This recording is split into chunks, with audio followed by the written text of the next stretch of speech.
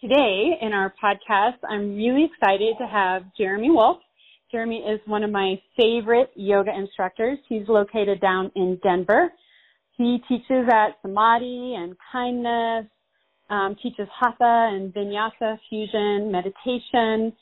He does teacher trainings. He's a Reiki master, does some awesome things with music, so very multi-talented. But today we're going to draw on his experience with meditation and specifically with Yoga Nidra. So, Jeremy, is there anything else that you want to tell us about yourself before we start? That pretty much sums up what I've been up to, what I tend to get up to day to day. Besides being a dad, too, and right. Another. Right. All the spaces that aren't filled by the things you listed are filled up by being a father and having family time and right, that whole side of things. Awesome. Non-working, non-serving side of things. Great. So tell us a little bit about how you got started with meditation and Yoga Nidra specifically. Well, I actually stumbled onto meditation and Yoga Nidra accidentally.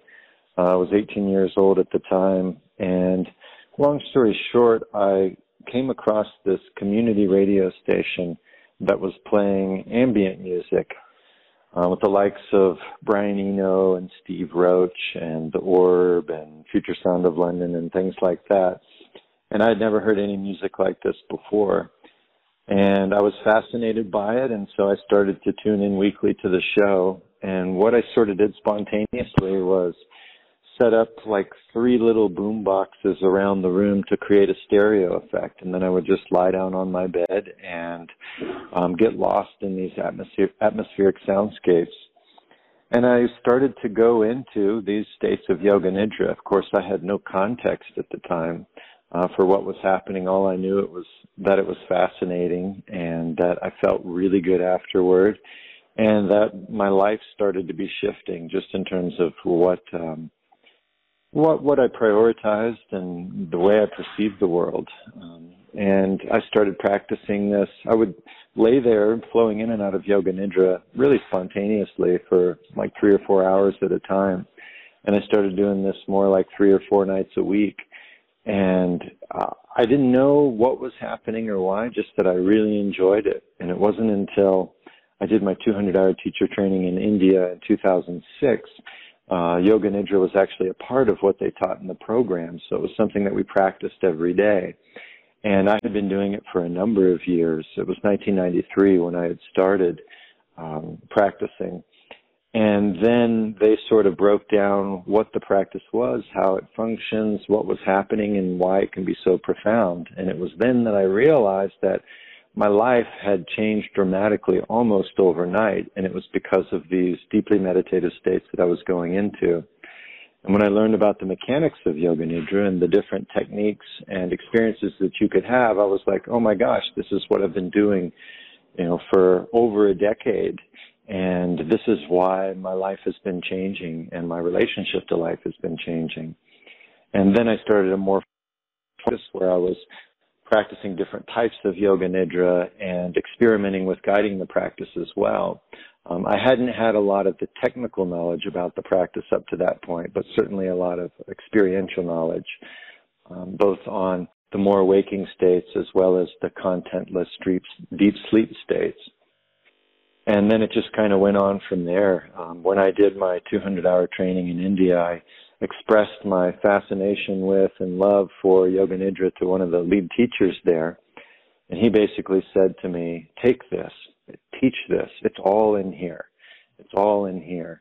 And I didn't know what he meant by that at the time. And it wasn't even until, years later that I started to go deeper into study with, for example, the Amrit tradition and other traditions, where I started to realize just what he meant, that in it is a complete teaching and a complete practice in terms of yoga. And so that's been the primary focus of my offerings, and something that's very dear to me. And seeing, for years now how profound it can be in terms of healing and transformation for people firsthand.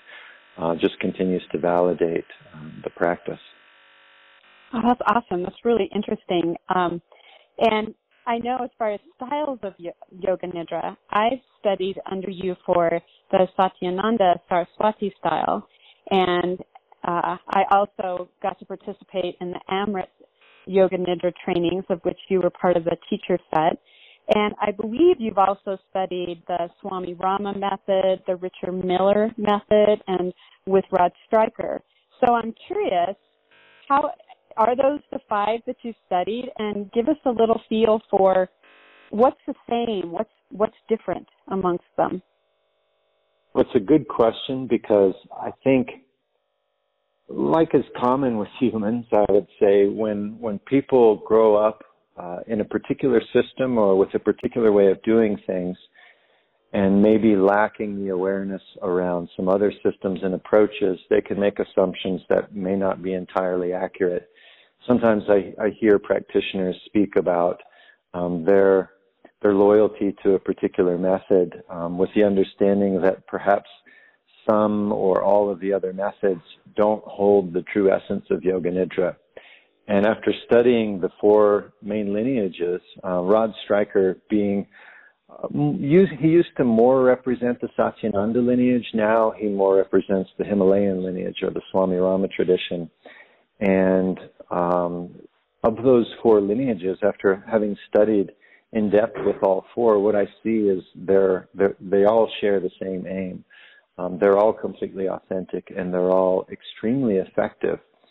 And sometimes their efficacy just has to deal with the people that are practicing, the fact that certain people respond to certain techniques. There are a lot of congruencies between the 4 methods, and certainly a number of distinctions. I would say for all 4, the aim is yoga with a capital Y. The aim is to realize the depth of your nature, to realize the truth beyond the changing dualistic world that we experience moment to moment, and that they all 4 share that ultimate aim. And the methodology for each certainly differs, and certain traditions will emphasize certain stages of the practice or certain techniques. And I think that's where most of the distinctions come in. 3 of the traditions share the same map, whereas the 4th, the Himalayan tradition, that's the most distinct in terms of its approach. The 3 that share the same would be the Satyananda, the IREST or Richard Miller method, and the Amrit method. All 3 of those models used the map of the koshas for creating a linearity of practice, or creating the movement of attention from the external world to the internal world through an elaborate sequence of pratyahara, or really an internalization of awareness, or a withdrawing of awareness back inside. And the Satyananda, I would say, is the most linear in that it's very stage by stage for the most part. I think for that reason, it can be very accessible to people, certainly in them understanding what it is that we're doing and why.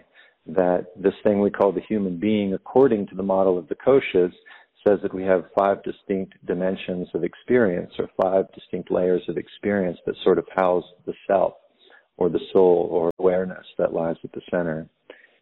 And I think the Satyananda method is easy to follow, and he probably puts the most emphasis on visual imagery. And I believe part of that has to do with the fact that that's the way the mind relates to perceived, or rather stored information. And when we're working at the root level to clear the disturbances that have become embedded in our conditioning in the unconscious, it can be extremely helpful to work at the imagery stage. In terms of the Amrit method, their method is the most scripted. It comes from guidance directly from Amrit Desai, which they've built into script cards, so you can reference these cards and rearrange them in logical orders to sort of customize the experience. However, all the experiences come from a person who can directly transmit Yoga Nidra, because he can enter the state at will, even in wakeful awareness in very little time. And so you're speaking from someone who has realized the depths of these teachings and shared the techniques accordingly. They do also use the kosha model and the Amrit method of Yoga Nidra, the integrative Amrit method. And sometimes there'll be sort of less linearity in how they navigate the koshas. Some may be de-emphasized in a particular practice. And they also use more preparatory techniques, whether that's as you're actually entering the practice of Yoga Nidra to help facilitate relaxation and deep parasympathetic response, or just how you connect to the techniques as you're moving through the practice. So some of them can be a little more active, even amongst the actual practice of Yoga Nidra. And then their language is unique, definitely, and that's one of the things I really love about the Amrit method of Yoga Nidra.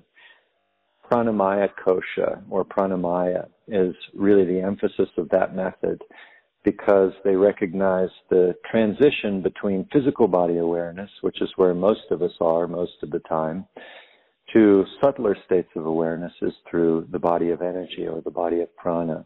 So there's great emphasis on bringing attention to prana and the pranic body, and also to sort of re-anchoring the various practices back into the third eye center, back into the seat of integration.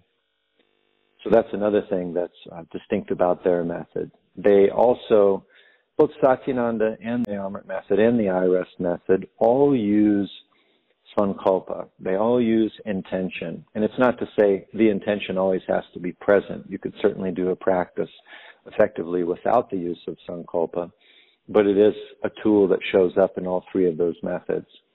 Along with the use of intention in the Amrit method, they also use, at times, affirmations. And these can be customized for the individual, or they can be more general affirmations that speak to someone's well-being or capacity to awaken their potential or to heal or various number of things. And I really like that aspect of it because you can sort of rally one's attention into a positive direction with some of these affirmations. They also bring in, toward the end of their practice, the importance of lineage, whether that's that you're connected to a specific lineage of teachings or teachers, or that you connect to the level of support that you have in the world and really feel that and feel held and nourished by that as you step back out into the world after a practice. The I-Rest method, I had just most recently begun study with Richard Miller. It's been something I've wanted to do for a number of years and finally had the opportunity to study with him. And it was wonderful. It was yet another unique approach to the practice. Certainly that shares a lot of similarities to the two I've discussed already, but he definitely has his own approach. In terms of the use of sankalpa or intentions, he kind of has three levels of intention. One speaks to a capacity for someone to access a level of innate peace or well-being or groundedness or calmness or safety that they can stay connected to throughout the practice. Something in them that they may be more able to access if they think of a particular place or an environment, but they conjure this thing up as a way of setting the ground for safety, and the very state that we're looking to access which would be beyond the content of experience and the various levels of disturbance that often come with that. He also uses sankalpa in terms of planning for the future. What is it that you want to create in your life or release or achieve? And then there's also just a simple intention for the practice today. So whether it's just that you want to remain awake or that you'll allow the body's innate intelligence to come forth to heal, or whatever it is, that there can be an intention just for that very practice. I always was under the impression, because he speaks so much about sensation, that he too was emphasizing pranamaya in terms of the practice. though now after studying with him, what I see is that his primary emphasis, at least initially, is in Annamaya, or the physical body. And I understand sensation as sort of occupying both of those realms, the physical body and the subtle body, depending on which sensation you're talking about. And I feel because of the broad population that he works with, he wants everything to be very anchored and tangible in experience so that people can really work with that and understand it in a way that's also tangible and accessible. So I feel that he does give a lot of attention to bringing everything back to the body. How do you feel it? What does it feel like? Where do you feel it? Does it have a location? Which also teaches people how to do this in their waking life. And that's one of the things that he really emphasizes, especially because in his training, you'll work in dyads or groups of two where you'll be in conversation about what's present in your experience right now. What are you feeling or what are you aware of? And just sort of being present with whatever's there. His emphasis is on this idea of welcoming whatever's present, because most of us move through life in a state of constant reactivity. And it doesn't mean that we're reacting in a way that says we're irritable or angry, but we're reacting to the senses, whether it's that we like what we're experiencing or sensing and we want more and we perhaps become attached to it or attached to getting more, or that we're against what we're experiencing through the senses. And so we're in a state of resistance around it. But we tend to be for or against in most moments of our lives. And he really wants to invite us to step back into awareness rather than into the sort of drama that plays out when we become identified with the content of our experience. So he wants this welcoming thing to be present, where we can allow whatever's here to be here and allow it to pass when it's time for it to pass, rather than becoming attached to it or resistant to it in a way which, in either case, will ultimately hang on to it and disallow it to move through our experience. So that's a big piece, and so it's the reintegration of coming out of the practice of Yoga Nidra and applying it moment to moment in your life, that this is an ability that you have to where Yoga Nidra isn't something that you simply do for 20 or 45 minutes, but it becomes a way of being that shapes how you relate to the content of your experience, whether that's external or internal. And so I find that what's that? I was just going to say that's actually really interesting to me, because I'm less familiar with iRest, and having done his meditations, it feels like the way I interpreted it was there was a lot of left and right brain kinds of things, feeling opposites and things like that. And I hadn't really connected it in the way that you're describing. So that's very interesting to me. It's true. I mean, he emphasizes this dualistic approach, and that ultimately the aim is a non-dual experience, which is to rest in a place of neutrality regardless of what is or isn't present.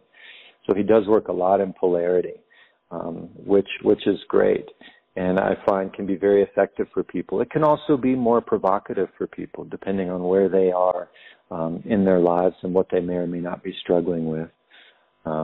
There's also a lot more invitation to simply notice what's present rather than sort of planting the information, instead of saying a lot of now experience this, now see this, now see that. It's more, what do you notice? What is present?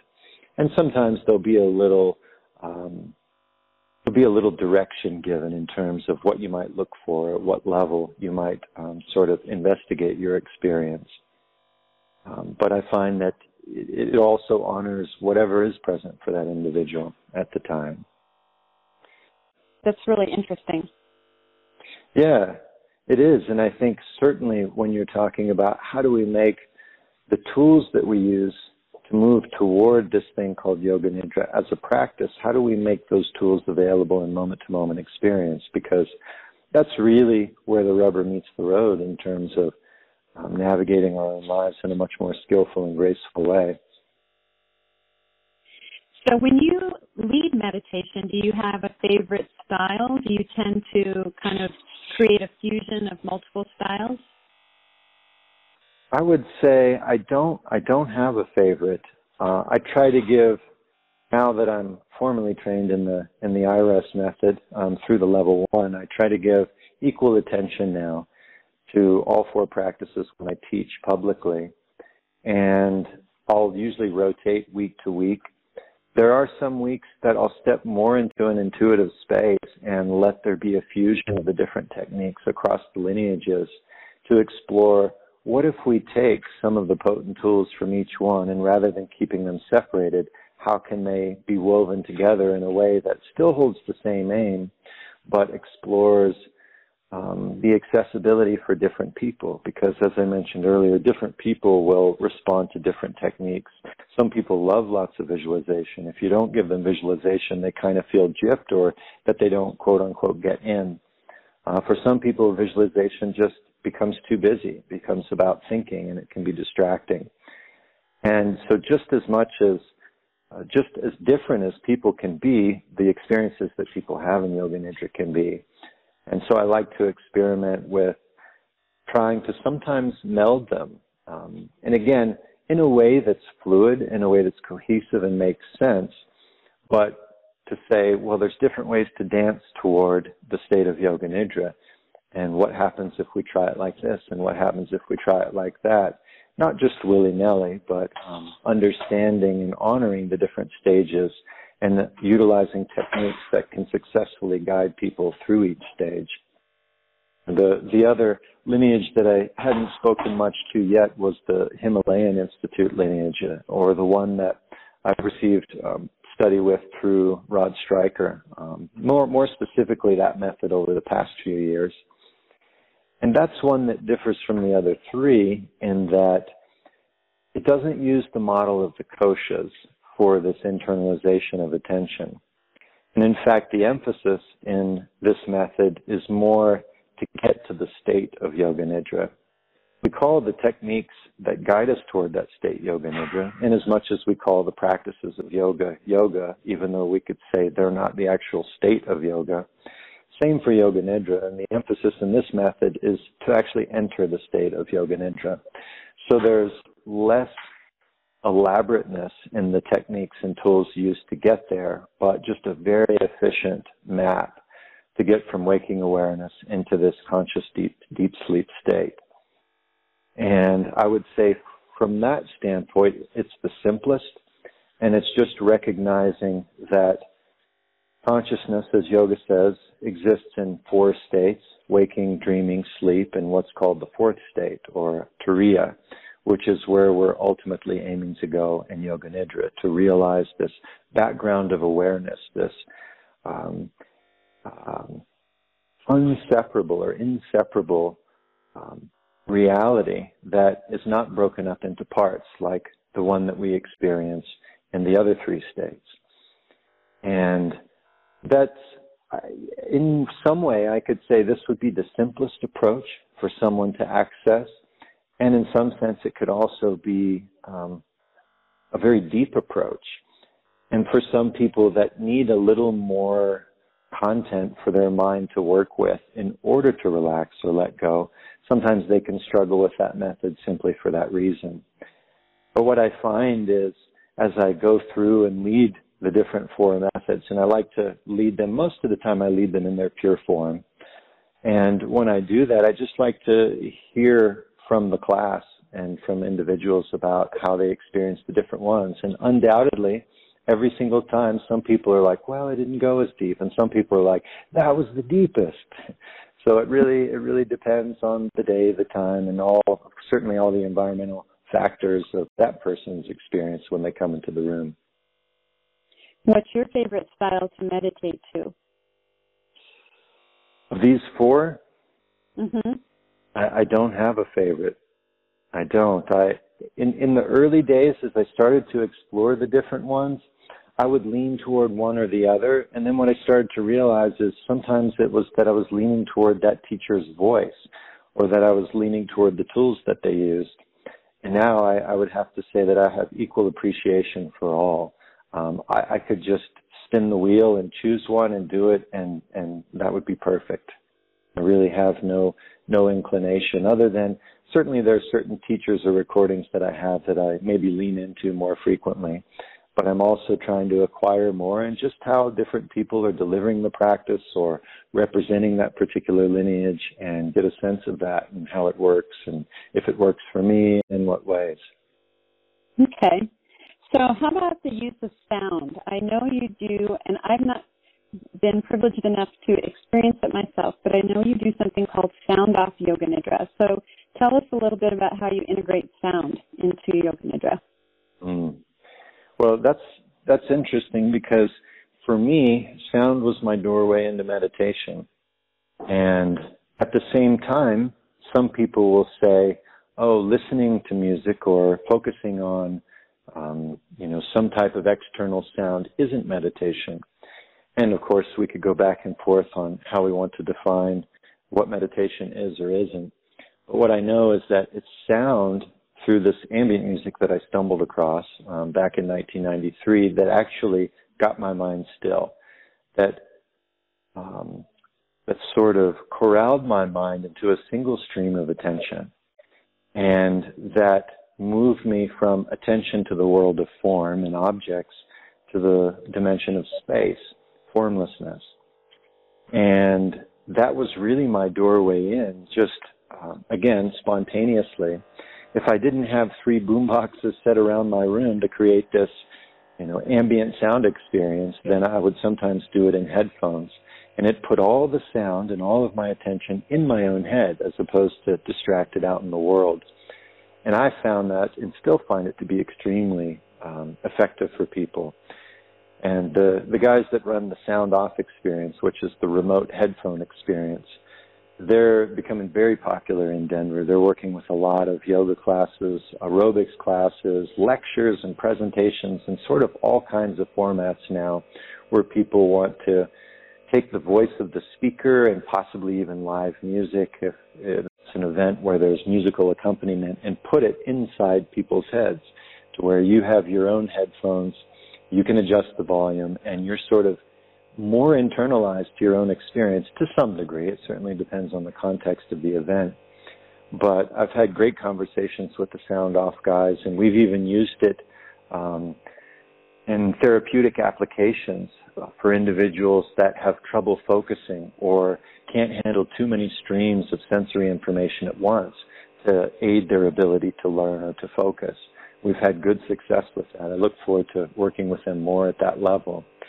But we've been collaborating to create a Yoga Nidra experience where basically I'll choose some very atmospheric music. It's not so engaging. It's really about drawing your attention from form to space. At least that's what it does for me, and that's how I point people to it. But I'll use some background music, which will be transmitted through the headphones, my voice on top of it, and then I'll guide a Yoga Nidra experience, sometimes a fusion. It really depends, but because some of the methods say, don't use music, bring people to silence, bring people to stillness, and ultimately that's what we want to do. And I know from personal experience, sound actually helped me get there. And I know for some people, especially with as busy as their minds are, if there's some constant thread that can create this even passive sense of dharana or concentration, it can be very helpful for building this sense of inner focus.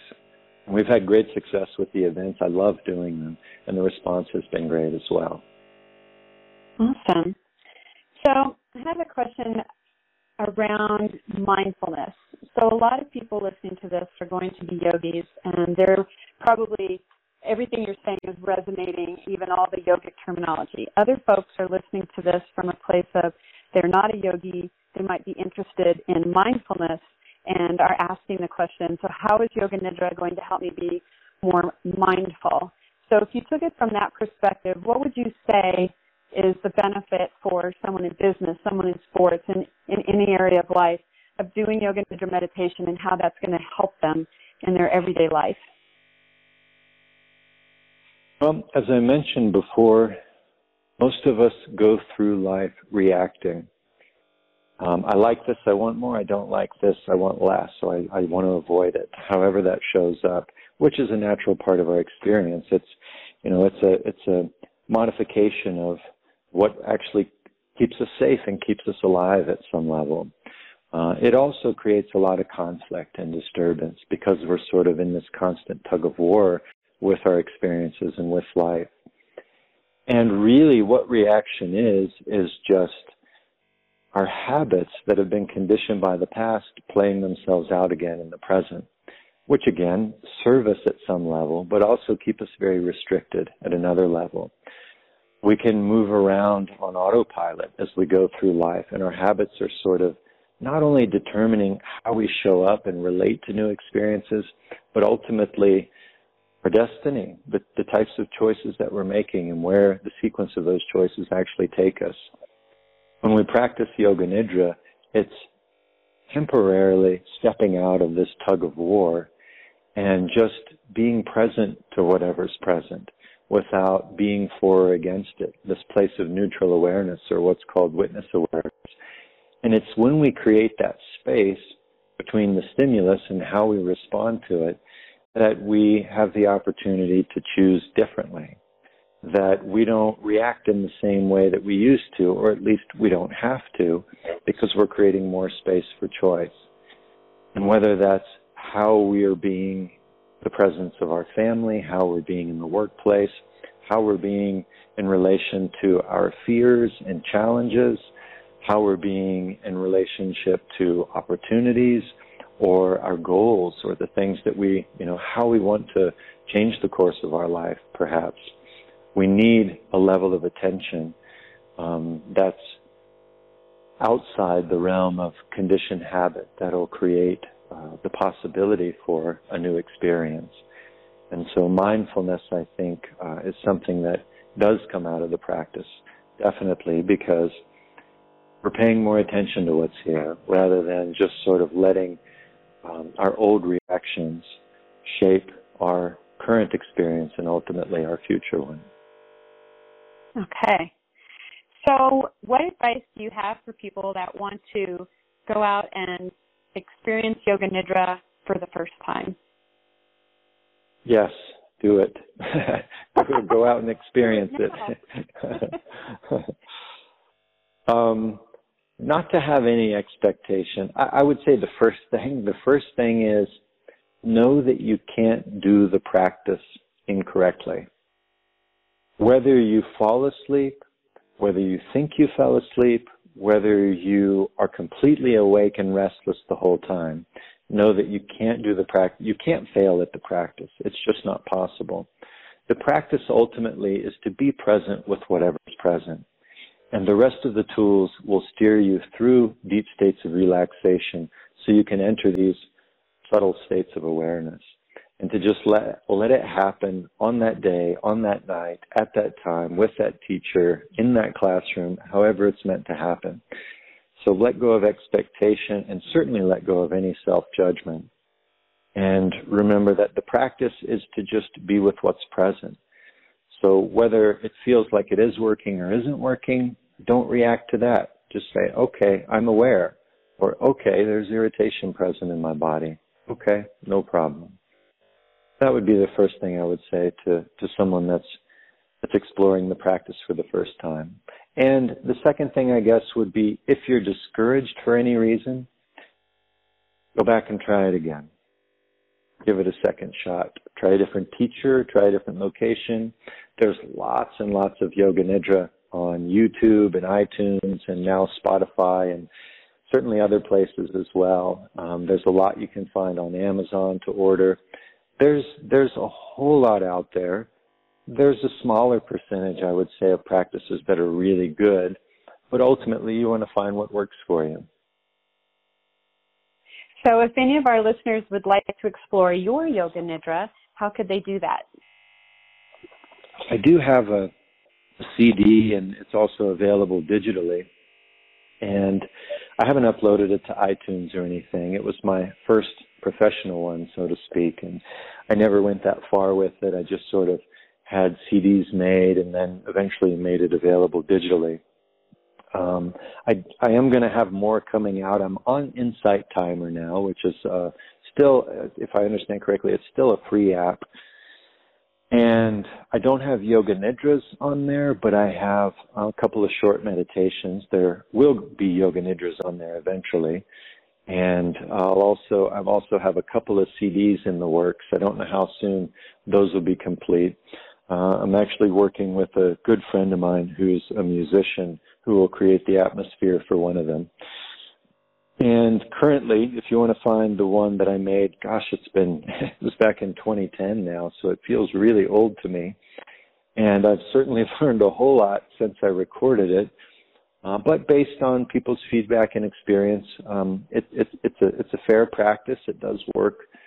And if you want to find that, you could always go to my website, which would be the simplest, which is www.metameme, which is metameme.org/Jeremy Wolf.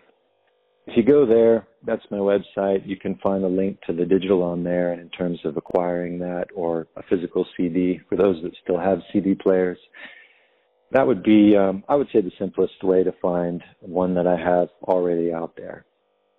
I think that's the one that I have, which I love that CD. And it is that one. Yeah, good. And for folks in Denver, do you teach or lead Yoga Nidra meditations at both Samadhi and Kindness? Right now, I'm just leading on Wednesdays at noon at Samadhi, and I'm not currently leading any at Kindness.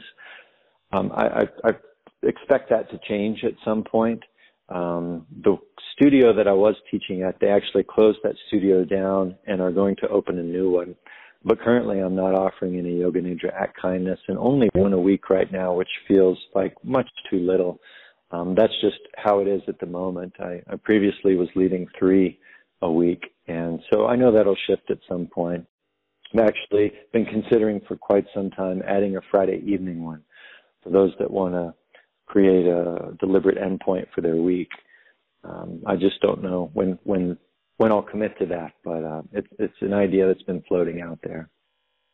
So for someone who'd like to go a little more full bore into this or more in depth, I know you do Yoga Nidra immersions. When's your next Yoga Nidra immersion, and is it at Samadhi? That's a good question. We had it slotted for November to do the next Yoga Nidra immersion, and we may have the opportunity to have other Yoga Nidra events around that time with some teachers that I've been networking with from some of the heads of the traditions that we've had before that may be coming back. So now things are a little up in the air in terms of, are we going to have guest teachers come in and do more things around that time, or will we move forward with my scheduled Yoga Nidra immersion? I actually was doing those 1 to 2 times a year and started leading the training every year, and then sort of caught up in other things, and the immersions have been less frequent, but I would like to get back on track to at least leading one of those a year. And there's a good chance there'll be one that shows up at another studio relatively soon in the area as well. I'm assuming that those would also show up on your website as they're scheduled? They will, yes. Okay, so folks can keep an eye out there. I think you've answered all my questions. Do you have anything else you'd like to add? I guess the only other thing I could mention, since we were talking about the immersions, I do offer the teacher training right now once a year. I've got one coming up in just a week and a half. It'll be 2 long weekends. It'll be offered at Samadhi. I offer it at Samadhi every May. And there is still some availability. If anyone's interested, you can certainly go to my website to find out information on what's covered in the training. It is a very comprehensive training. It's 48 study hours total, in-class study hours.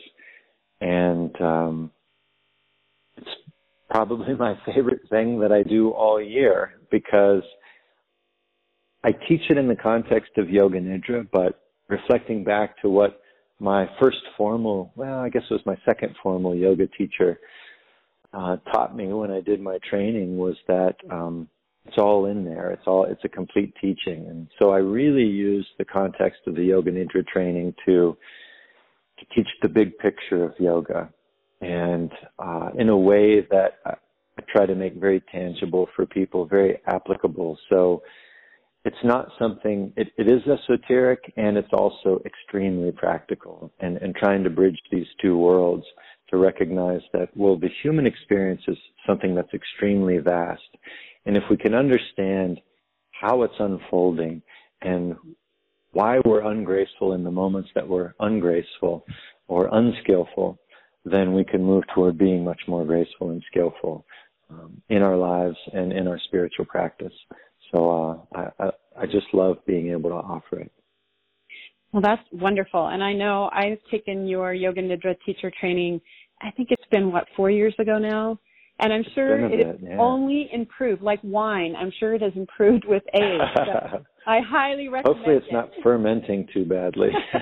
Yeah, not that kind, yeah. All right. Well, thank you so much for spending your time with me. We look forward to see where you branch out next in the world of Yoga Nidra. Well, thank you, Karen. I really appreciated our talk today. And thanks for your time. I hope that more people are encouraged to explore the practice and see just how much it can impact their lives if they commit to it. Yeah. All right. Well, thanks again. All right. Thank you, Karen.